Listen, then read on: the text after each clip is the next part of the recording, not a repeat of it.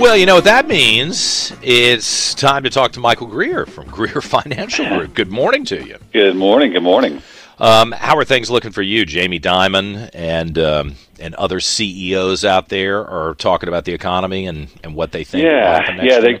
They continue to increase the, I don't know about rhetoric, but the warnings, I guess. One of the big things that they're all watching. Well, two things real quick. Jamie Dimon, he's talking about inflation is eroding people's savings. It's going to cause a problem. Walmart, they're seeing that theft in their stores has increased so much. No kidding. It's going to lead to not only price increases but also store closures.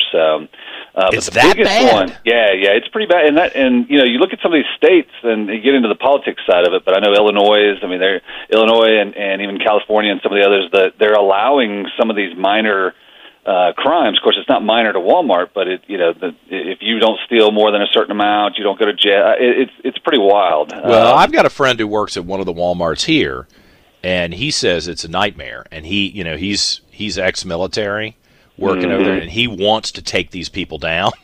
Right. You're not stealing while I'm working here, but they've been told that there's nothing they can do. I think that's insanity. But anyway, it really is. The yield curve is the other thing that we've been talking about. And I know we don't have a lot of time, but Kathy Wood has come out. She's the ARC.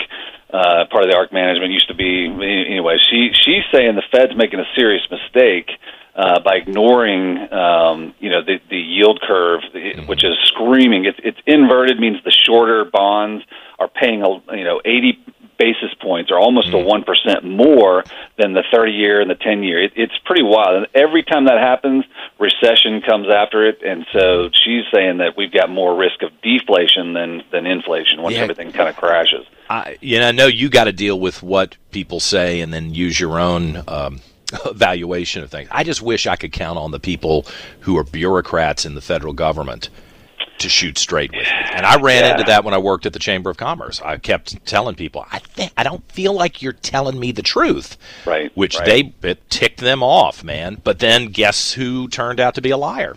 Well, not me.